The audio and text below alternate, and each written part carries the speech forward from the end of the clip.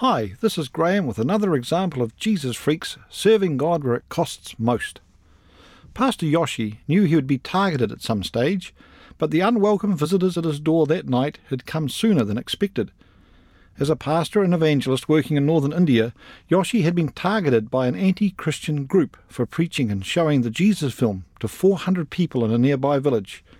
The group's leader grabbed Yoshi, and they began to drag him down the road, beating him. They threatened Yoshi's family and his wife with burning.